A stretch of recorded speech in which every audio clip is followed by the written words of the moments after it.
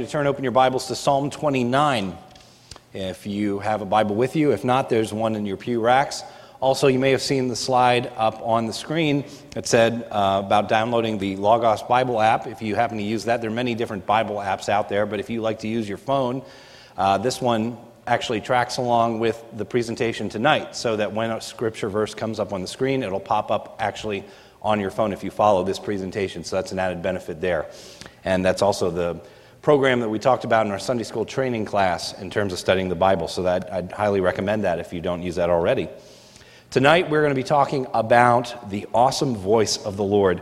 As I was looking through different Psalms, this one stuck out to me because it repeats this phrase over and over, the voice of the Lord, the voice of the Lord.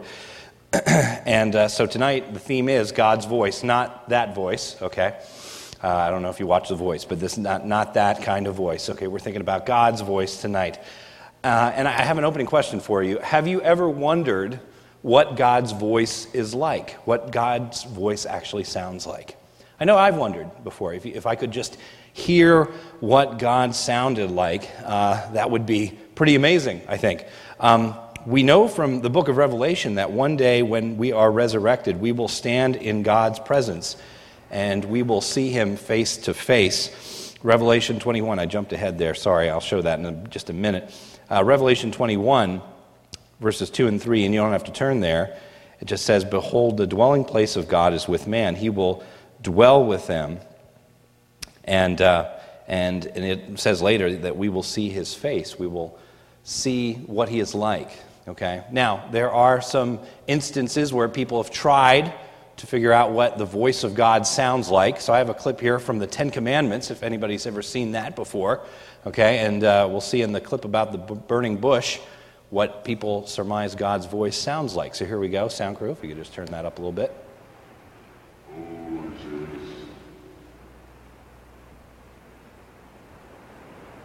I am here.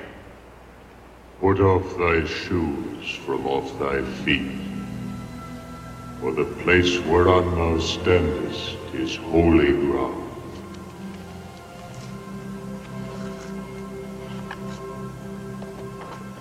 I am the God of thy father, the God of Abraham, the God of Isaac, and the God of Jacob. All right, so that's one interpretation of what God's voice sounds like. Sounds like, just a deeper version of a deep bass voice, maybe somebody with a cold almost, just as deep as you can think of it. And that's God's voice. What does it actually sound like? Well, we haven't heard, you and I, what God's voice sounds like. We'll get some glimpses in the scripture here as to what it sounds like, but that's usually the direction people take. How many people have been to Sight and Sound before? Raise your hand. If you've seen Moses or any of those, at some point in the show there's usually a voice of God, so it's usually the same kind of thing. As I alluded to, Revelation 21 does tell us that one day we will get to see God face to face. We'll get to hear His voice audibly, see Him visibly, I think. It says the dwelling places with God is with men, and it says very specifically, Revelation 22, they will see His face, and His name will be on their foreheads. That's something totally new, because in the book of Exodus, Moses was told in Exodus 33:20 that you cannot see my face, for man cannot see me and live. And that's found in Exodus 33, verse 20. So tonight, we're going to look at a psalm that focuses in on God's voice. Unlike God's face, there are people in the Bible who have actually heard God's audible voice before. Now, whether that's really what God sounds like or a veiled representation of God's voice is something we could debate until eternity. But what we can say is that in many cases, when people in the Bible heard God's voice, they were terrified. It was something mighty. So you think back to many stories of prophets who talked with God and God spoke to them in different things and they heard a voice. But in almost every case, or in a lot of cases, it was something that terrified them. It was something amazing, mighty, powerful. So people throughout history and film have tried their best to take a stab at what God's voice sounds like. Like we showed, it's usually that deep bass voice. But rather than just speculate here, let's look to Scripture and figure out what exactly this voice is like, because this voice is going to be the focus of this psalm. It's going to say a lot of things about the voice of God, and it's going to try and press a point upon us, and so we want to see what that point is. In fact, let's go to that, the main idea. As you look ahead to this psalm, and if you already have your Bible open to it, it's not a very long psalm. One of the reasons I picked it, it's kind of short, so that's nice, right? Hopefully that won't mean I go over, because it's only 11 verses. But it says in Psalm 29, I think this is the main point, that the glory of the Lord is revealed in God's voice, and therefore we should respond in worship.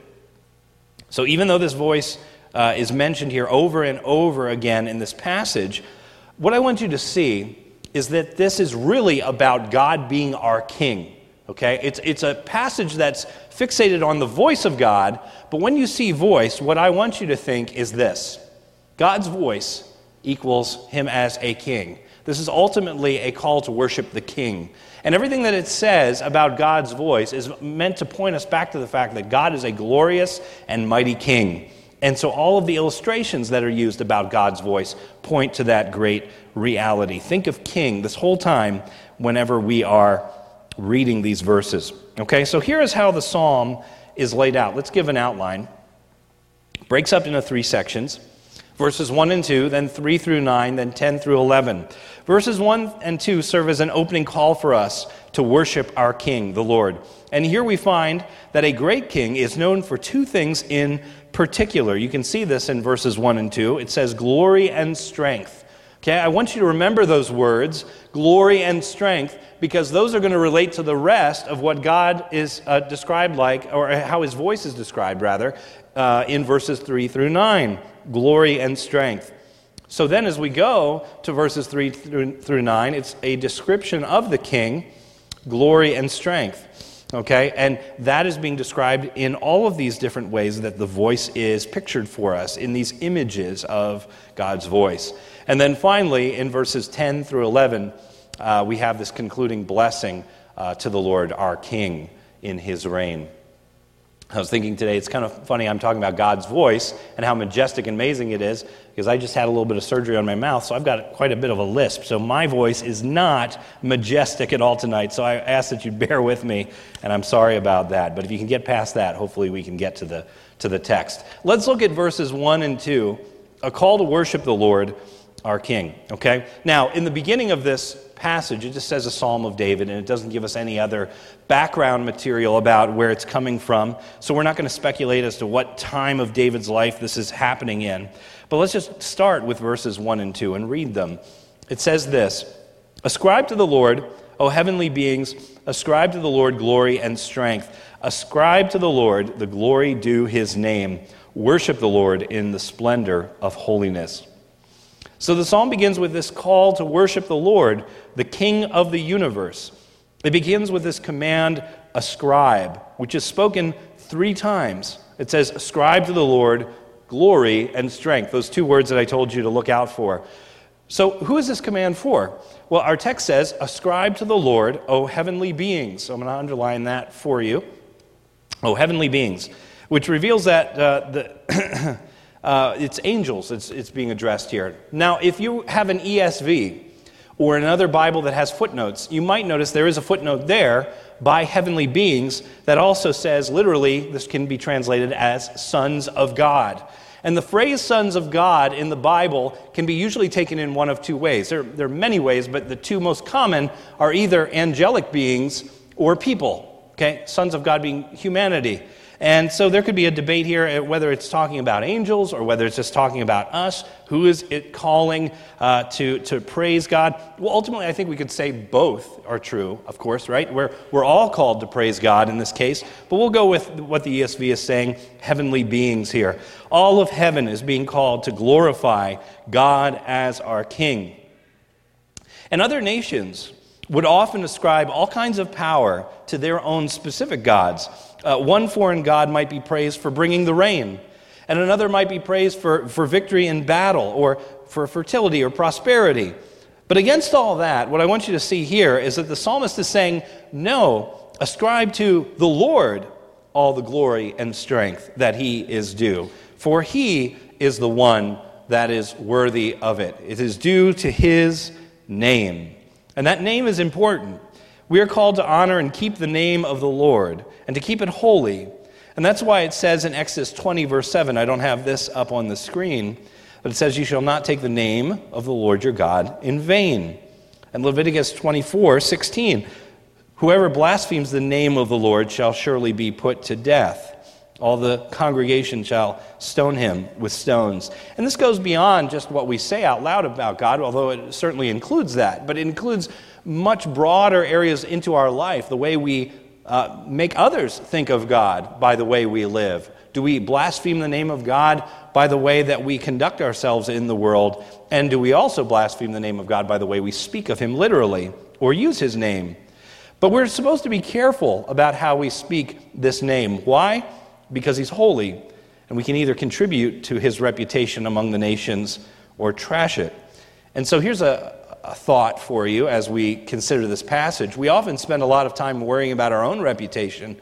How often do we concern ourselves with God's reputation? It's a good question to consider.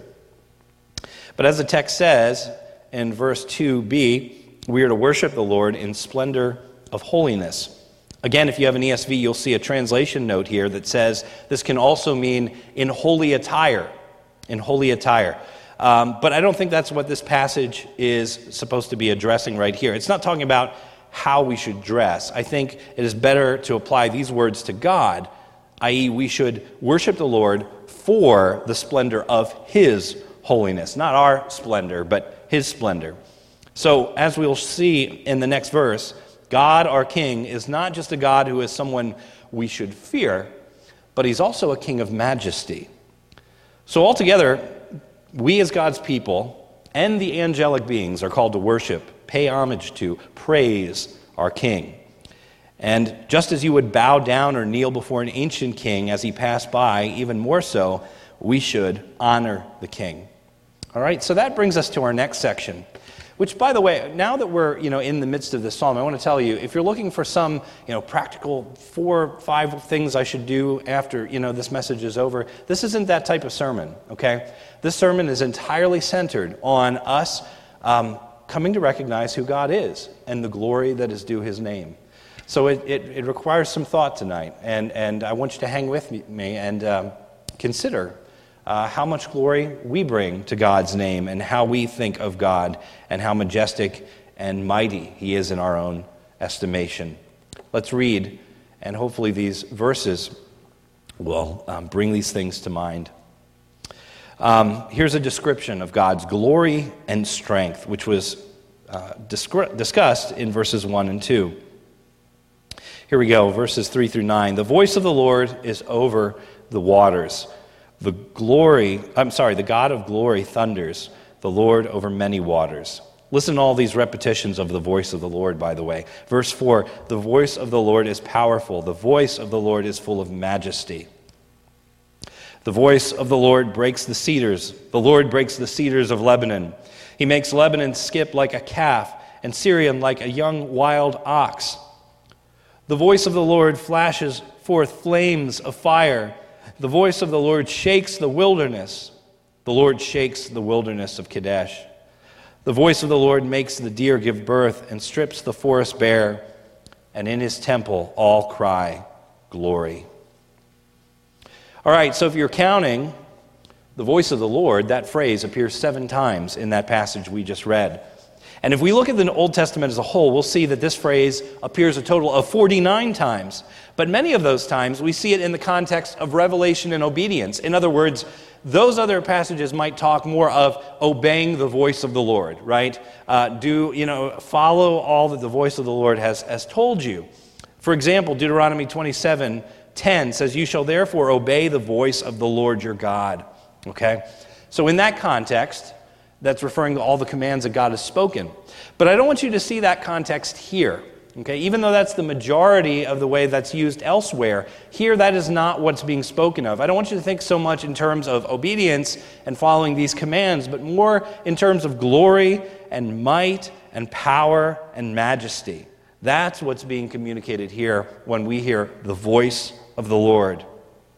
And if that's what you've been thinking as we've read it, then you are spot on. So keep that in your head, because there's many things that this psalm is going to say. And we'll summarize them here as we just go through these verses 3 through 9 together. 3 things we learn about the voice of the Lord.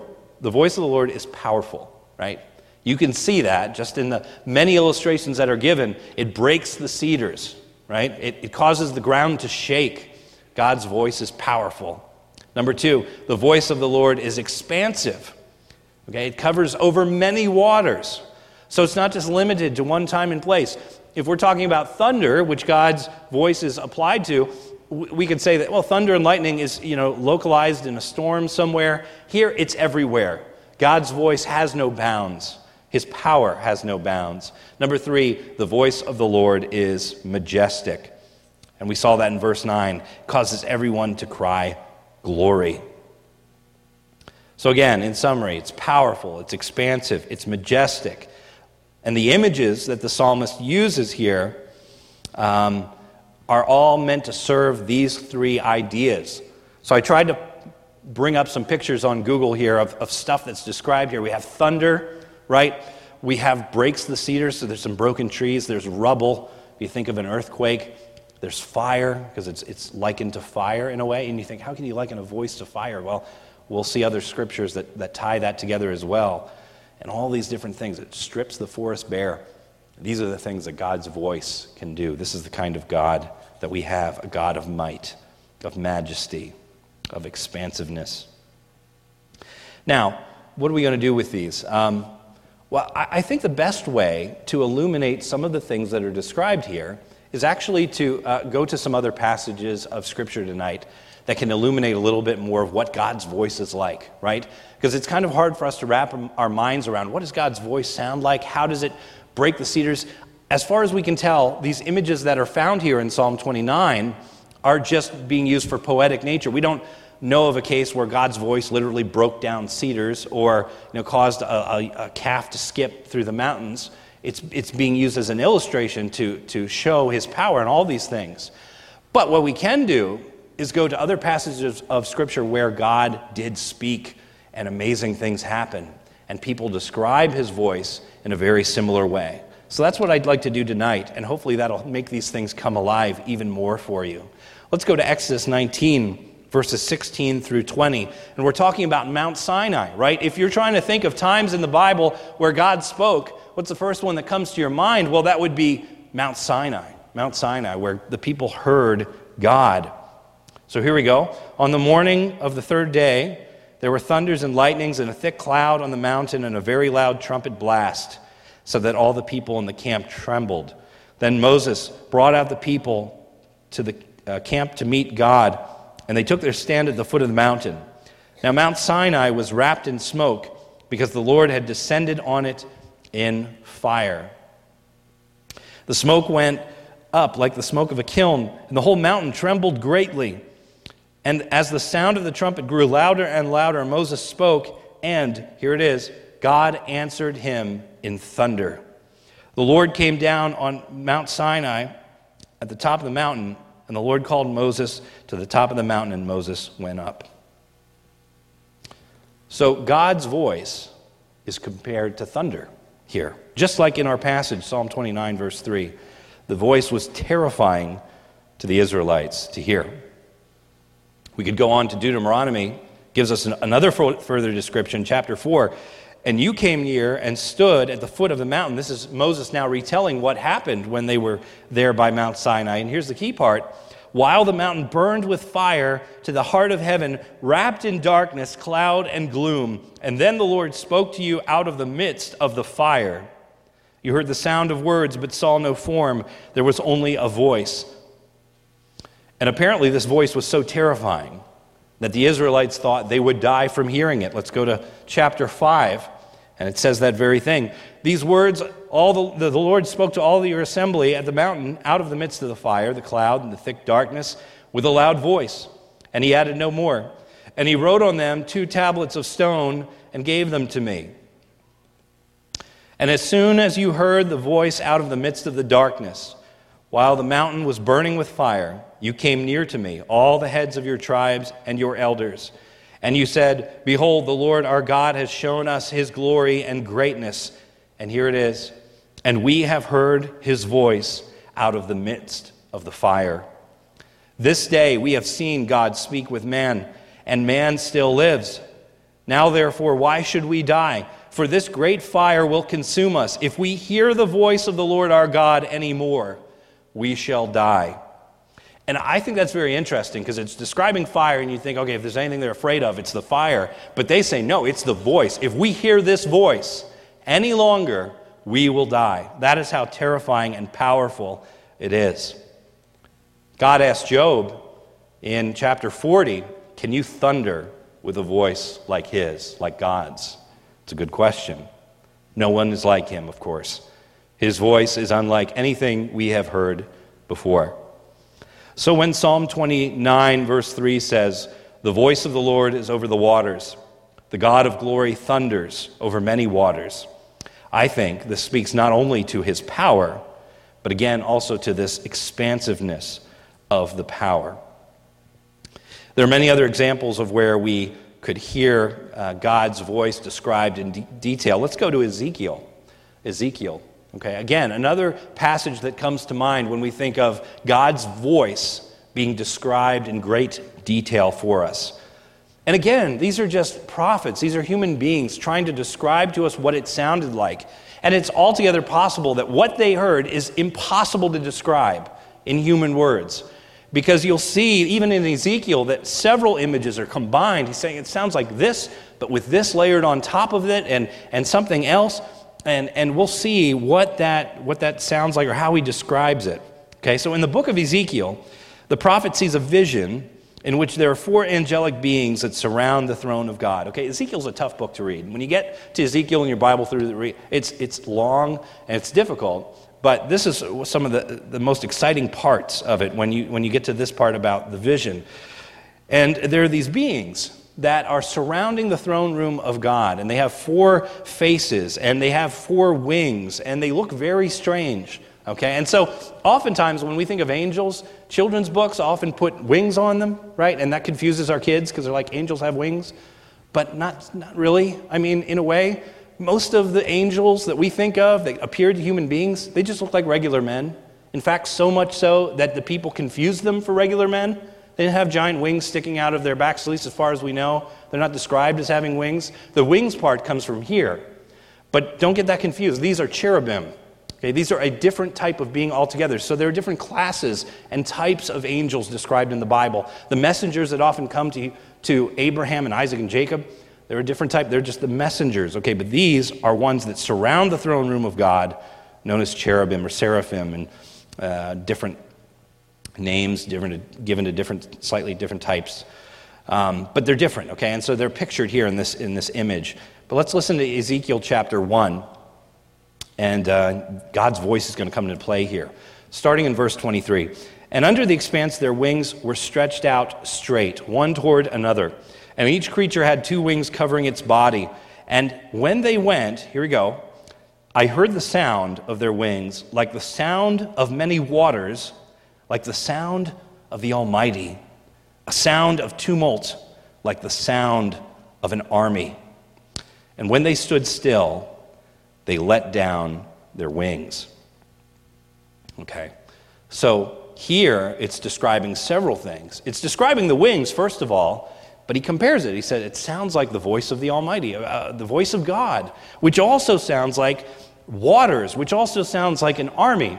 Now, I think, sound crew, you have to help me out with this. I think I'm at the correct slide here. I tried to find audio examples online of what all this sounds like together. So I tried to pull together what an army sounds like and what rushing waters sound like and a hurricane, mixed them together. We're going to give it just a sound like that. This is a little bit of what it may have sounded like, however imperfect.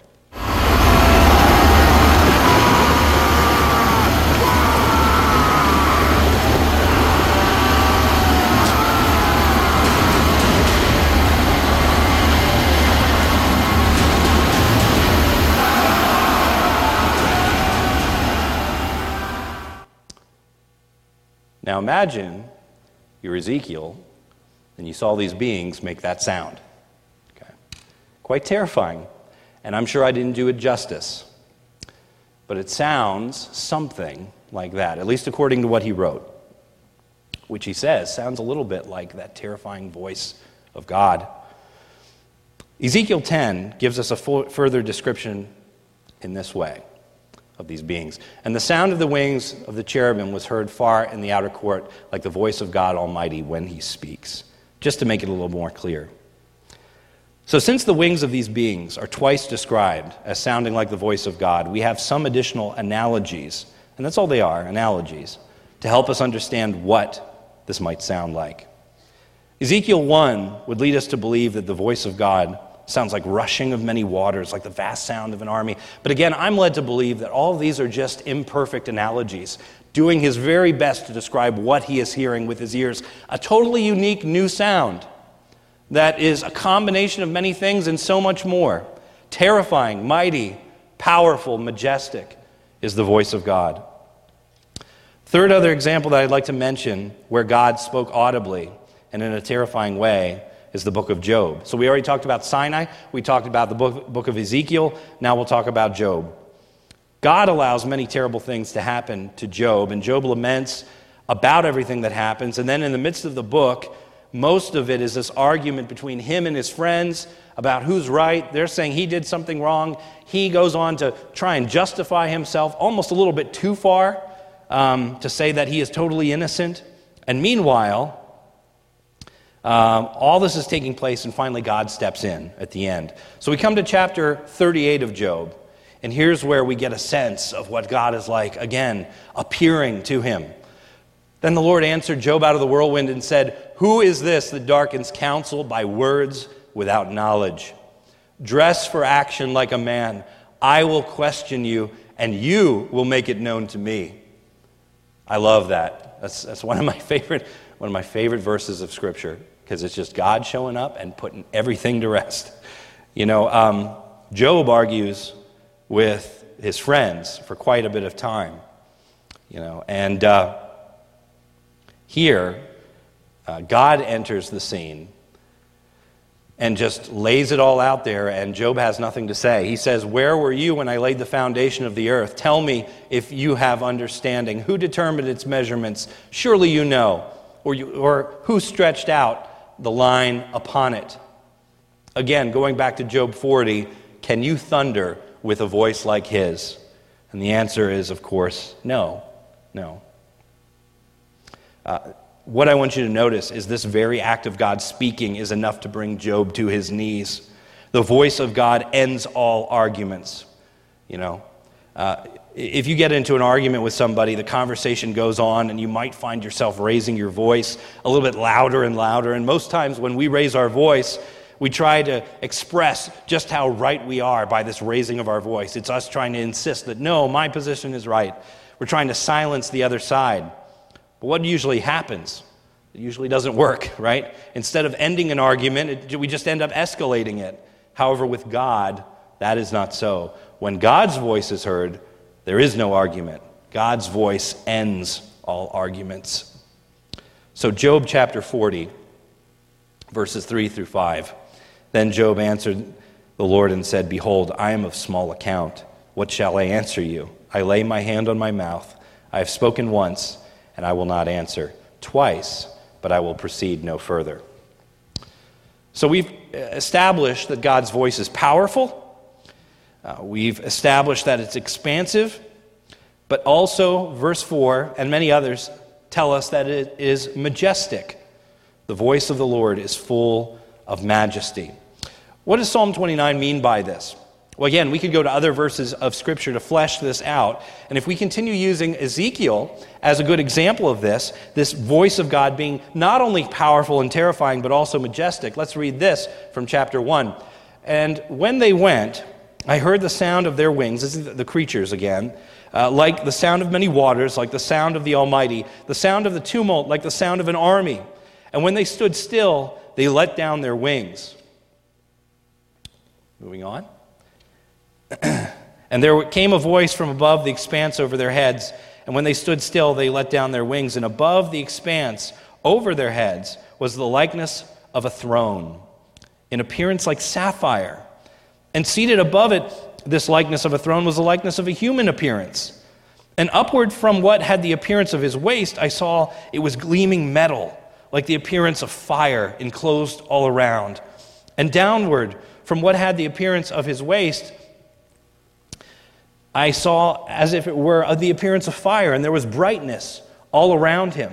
Like the appearance of the bow that is in the cloud on the day of rain, so was the appearance of the brightness all around. Such was the appearance of the likeness of the glory of the Lord. And when I saw it, I fell on my face, and I heard the voice of one speaking.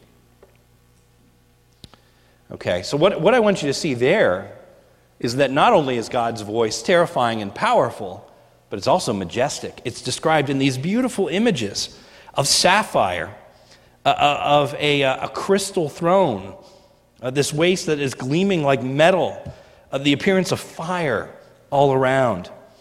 I think this is a perfect balance of those two ideas, God's power and his majesty, right? And remember, those are the two things that we said we were called to notice in verses 1 and 2, okay, his power and his majesty.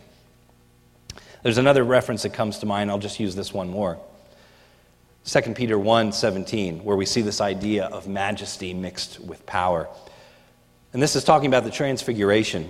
Peter, looking back on that event, he says, "For when he received honor and glory from God the Father, and the voice was borne to him by the majestic glory." Okay, there's the voice, right? The voice is mentioned again. "This is my beloved Son, with whom I am well pleased." Okay, that's describing the events, actually, that take place in Matthew 17. "And after 6 days, Jesus took with him Peter and James and John, his brother, and led them up a high mountain by themselves. And he was transfigured before them, and his face shone like the sun, and his clothes became as white as light. And behold, there appeared with them Moses and Elijah talking with him. And Peter said to Jesus, 'Lord, it is good that we are here. If you wish, I will make 3 tents here, one for you and one for Moses and one for Elijah.' And he was speaking when, behold, a bright cloud overshadowed them. And here it is, a voice from the cloud said, 'This is my beloved Son, with whom I am well pleased. Listen to him.'" So here's the transfiguration, right? Something terrifying, right? Because the disciples fall on their faces, but something glorious, something absolutely beautiful, where Peter wants to build tabernacles. He thinks this is something so beautiful, so amazing, maybe we should build these tabernacles like in the wilderness to contain this glory. And he doesn't know what he's talking about, but he's trying his best to figure out what all this means and what to do about all of it. But again, going back to our theme here, God's voice is powerful, it's expansive, and it's majestic. Think again of this idea I told you in the beginning, the voice of a king, the voice that's royal, beautiful, both commanding and awe-inspiring, the voice of a perfect king. Well, there are many other details I might get into, but I don't have time for tonight. All the other images, if we go back to Psalm 29, just fit into the categories that we've already described. For example, verse 5, the Lord breaking the cedars of Lebanon, again, shows his power. Or even when it says in verse 6, he makes Lebanon to skip like a calf. I don't think that's some sort of like happy dance that's going on. Like, yay, I'm prancing through I'm not going to prance for you. That would be hilarious, but I don't think you want to see that, okay? And I don't think that's what's going on here either, all right? If you think of, skipping like a calf, I think it's skipping as in the sense of running away, right? God's voice is so powerful, so terrifying, so amazing that he can cause the whole creation to flee, basically. And then verse 7, the voice of the Lord flashes flames of fire. Again, also an image of power and awe. And you could think back again to the illustration we already gave about Mount Sinai, the flames of fire that uttered forth from that mountain. We see here in these verses that God is, again, powerful. He's majestic. He's expansive. You think of these terrifying things like the fire. Altogether, he is a king who is to be revered and worshiped. That's where this all, meets the road. You might say, well, why'd you get into all that, Pastor Dave? What's the point of all this? The point is that we have an amazing, powerful, mighty king. And here is where the blessing comes down in the very last verses we have here in, let me just jump ahead. I skipped some of those. Going to verses 10 and 11. Blessings to the Lord our King in his reign. This is how the psalm concludes. The Lord sits enthroned over the flood. The Lord sits enthroned as King forever. May the Lord give strength to his people. May the Lord bless his people with peace.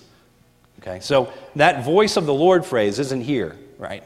It comes down to summarize why all that was talked about in the first place. Why was all that gone into? Why? Because he's a king. He is a perfect king. So the Lord sits enthroned over all of it. He is king forever.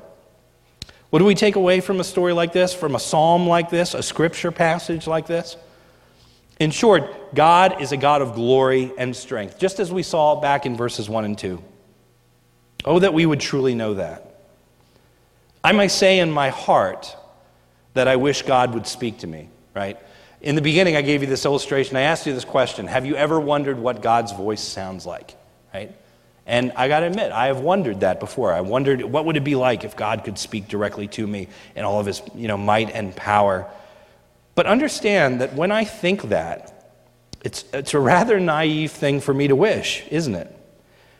It's kind of like a child who says, I wish I could see a lion's teeth up close. Right? I mean, I wish I could see what the fangs are like. That sounds nice to the child, but they have no idea what they're asking for, or any idea of how frightening or dangerous it would be if he were to get his wish. The Israelites were not allowed to see God fully revealed. God made that clear when he said to Moses, "No one can see my face and live." We have only been given a glimpse as to what God the Father is truly like. But I think that even the little bit that we do know, the small amount that we've been shown even here about God the Father, is enough to give us a sufficient picture of what he is like. And I think that's the point of this psalm. We don't need God to be described in complete fullness to get a sense of how powerful, how majestic, how mighty, how expansive he really is. All the psalmist needs to do is to describe this one characteristic, his voice. His voice. You might say, why devote a whole psalm just to his voice? Because even that is powerful enough to show that our God is mighty, beyond comprehension. Our God is terrifying, awe-inspiring, majestic, the best possible king that you could ever hope to have.